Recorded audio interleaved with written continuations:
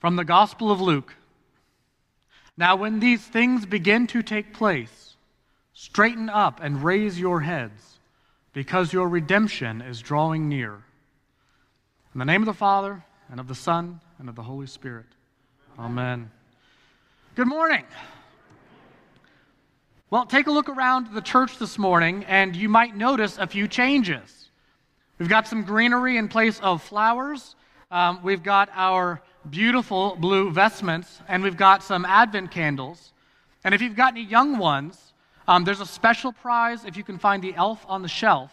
No, we're not doing that. I'm kidding. That'd be terrible. But what I do want to draw your attention back to, though, is that Advent wreath that we blessed this morning. 4 candles, right, representing hope, love, joy, and peace. And I don't know if you know the history of the Advent candle or how that happened.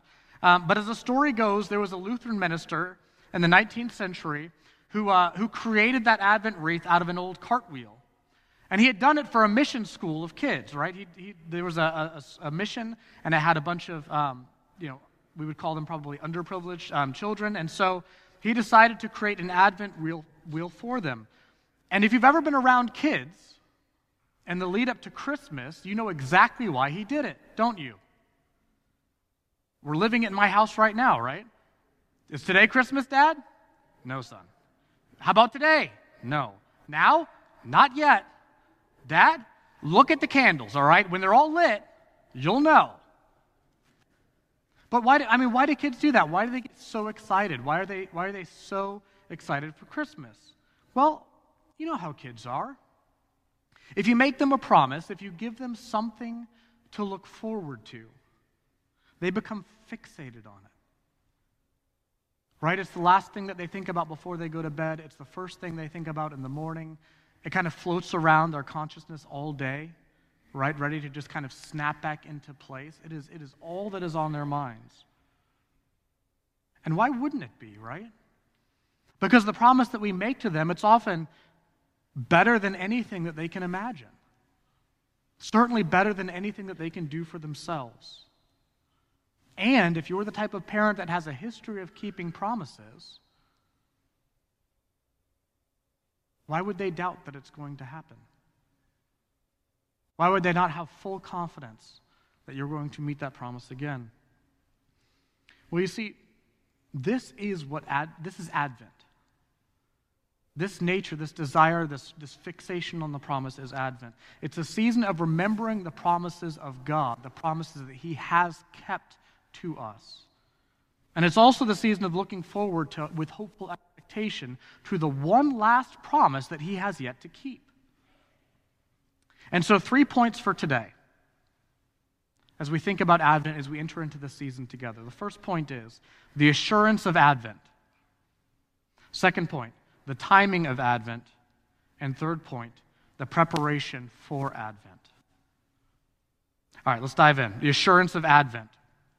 In our Gospel of Luke that I just read, Jesus had just finished, right before the Lord's Gospel, the Gospel that was read. Forgive me, Jesus. Right before the Gospel that we read, Jesus had just finished making a prophecy about the destruction of Jerusalem that took place in AD 70. And he made this prediction some 37 years before it happened. It's pretty remarkable, right? Down to the last detail. But then he goes on to prophesy about the end of the world, about his return, what we'd call the second coming, that Christ will return. Has anybody been driving up US 1 the last few months, and you've seen the gentleman over there by the CVS holding up the end is near sign, repent, right? He's onto something. But for a lot of Christians, this doctrine, this belief is a hang-up. And it's no wonder, right? It's been almost 2,000 years since Christ walked the earth bodily, right? And guess what? Last year, we preached about paying attention in Advent, right? Look alert, look alive, pay attention. Look forward to Jesus' return. And we preached it the year before that too. And you know what? There's a chance that we will be preaching the same message a year from now. A chance, but not a guarantee. After all, if we look back at Scripture, God has always fulfilled his promises to us. Always. Noah, it's going to rain. Right? Moses, we're going to get your people out of Egypt. David, I'm going to make you king. The Bible is filled to the brim with historical promises of God, promises that he has fulfilled. And I wonder, how often do we actually look at the Bible that way when we hold it or when we read it?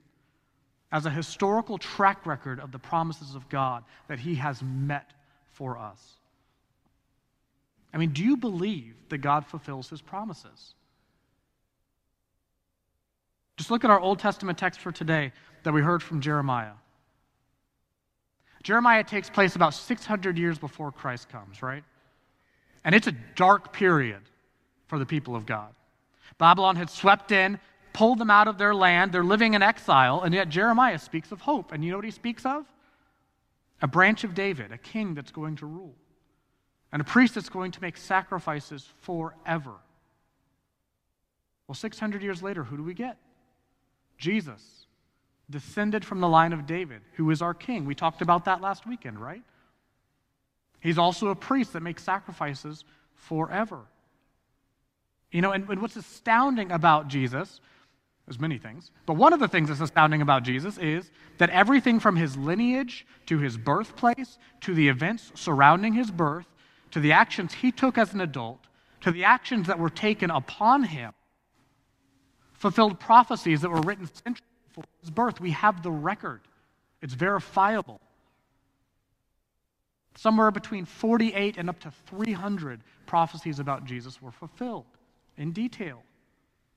It's almost unbelievable. Almost. But it happened. You know, we have a Father who has a history of keeping his promises. We just don't know when. And that brings us to our second point, the timing of Advent. I don't know if this ever happened to you, if this is something that you heard in Sunday school, your parents would tell you. I heard this a lot growing up, but I would get the warning, because I'd be a little 8-year-old boy running around causing problems, and some adult would tell me, watch what you're doing, because you don't want to be caught doing that when Jesus comes back, do you? Has anybody ever heard that? And as a kid, right, you kind of hear that, but you play the odds. You're like, all right, okay, I hear you, but it shouldn't take me more than 5 minutes to climb up on the roof, jump on the trampoline, and land in the pool, right? That's a short thing. That's a narrow window. What are the odds that Jesus is going to come back right in that moment? Now, obviously, right, as kids, we're not known for our forethought or self-control, but I really wonder if as adults we do much better. The second coming is mentioned over 300 times in the New Testament. It's in one of every 14 verses. We mention it every weekend when we recite the Nicene Creed, right? And he will come again with glory to judge both the quick and the dead. But as much as we're surrounded by it, as much as Scripture speaks about it, I wonder how much of our time, energy, thought is really spent in preparing for his return.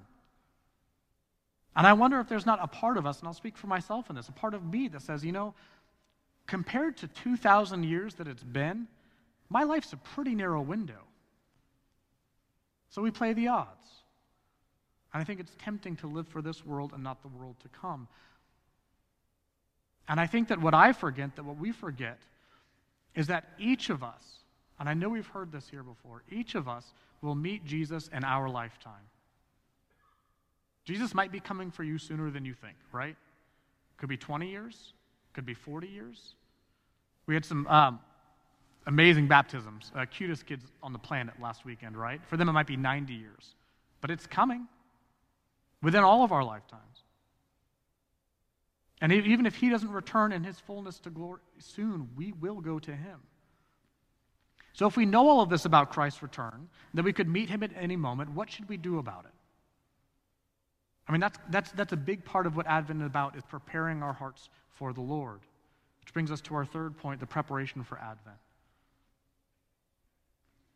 I was out of town for Thanksgiving this week for a couple days. I was up in Orlando visiting family, and I've got the greatest setup on the planet because both my in-laws and my parents live on the same street, which is just the easiest thing in the world. But we were up there for Thanksgiving this past week, And I was having a conversation with one of my family members about this concept of a go bag or a bug out pack. Do you know what that is? I didn't know what that was. But I guess it's this kind of backpack that you prepare in case of emergency, right? And some of them have various things that you'd think of. You got to run out of the house. It's got prepackaged food, maybe some purified water, pocket knife, rope, flashlight. Basically all the things that us Floridians have in our garage during hurricane season, right? I mean, we've got go garages. We're ready. But I was like, never heard of this. So I looked into it a little bit, and I found out that on Amazon there are go bags for every occasion. Expecting a hurricane, we got you covered. Blizzard, go bag for that too.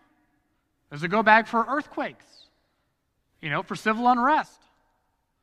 There's nothing for nuclear war, by the way. But some of you have told me that you were taught to hide under your desks, and that seemed to work out well, so I think that's going to be the plan.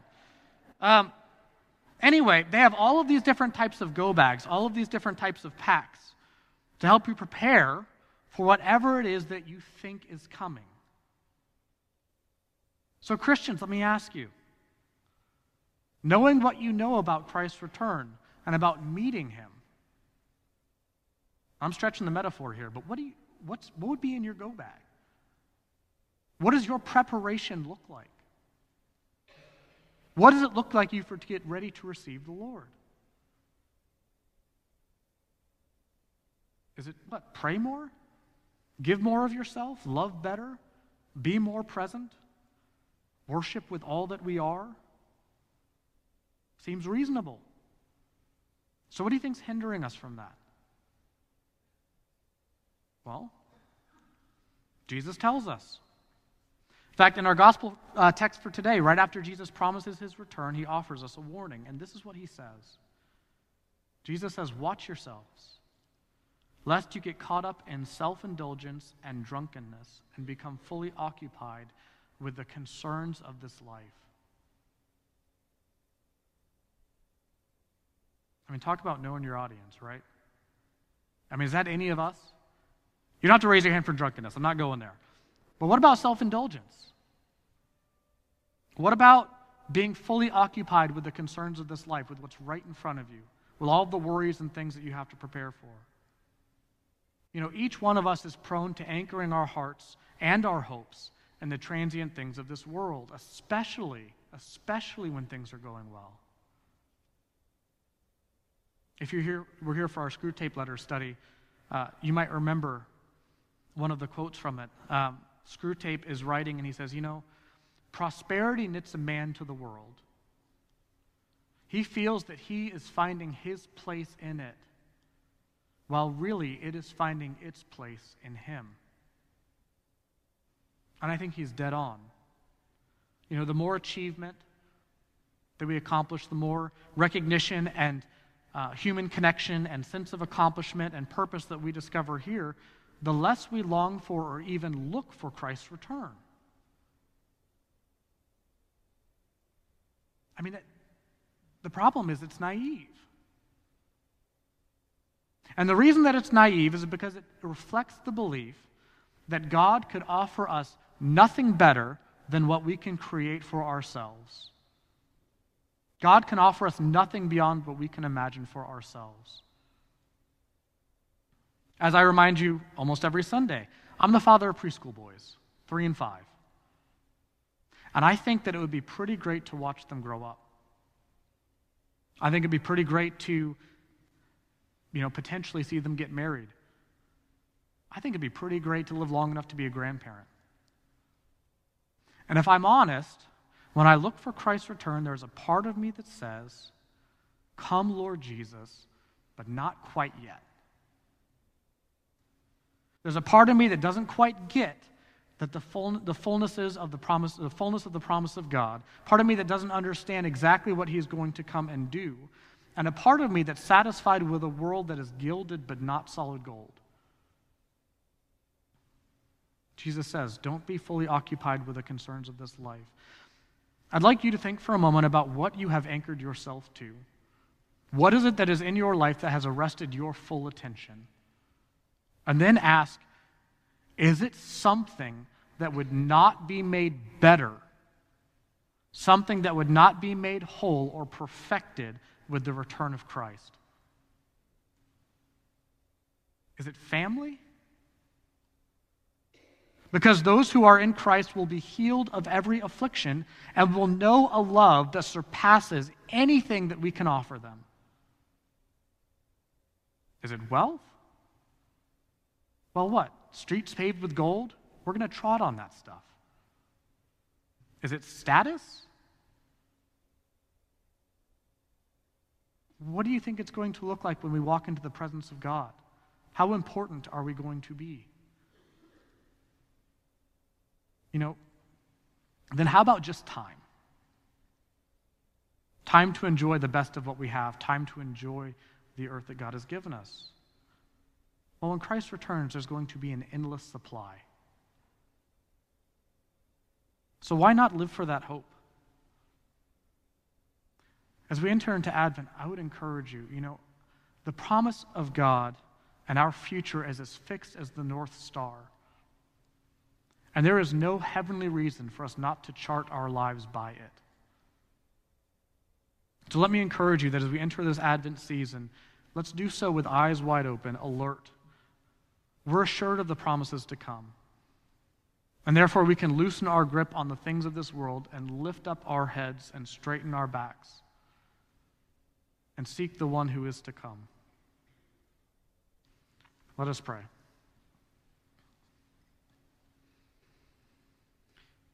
Heavenly Father, you have made us for yourself. I pray that you would free us from the cares and occupations of this life, that we might be able to receive you more fully. Fill our hearts with the joyful expectation of your return in glory. It's in your Son, Jesus Christ's name, that we pray. Amen. Thank you for tuning in to our Trinity Episcopal Church podcast. To find out more about the work God is doing through Trinity, visit us online at trinityburo.org and follow us on Facebook.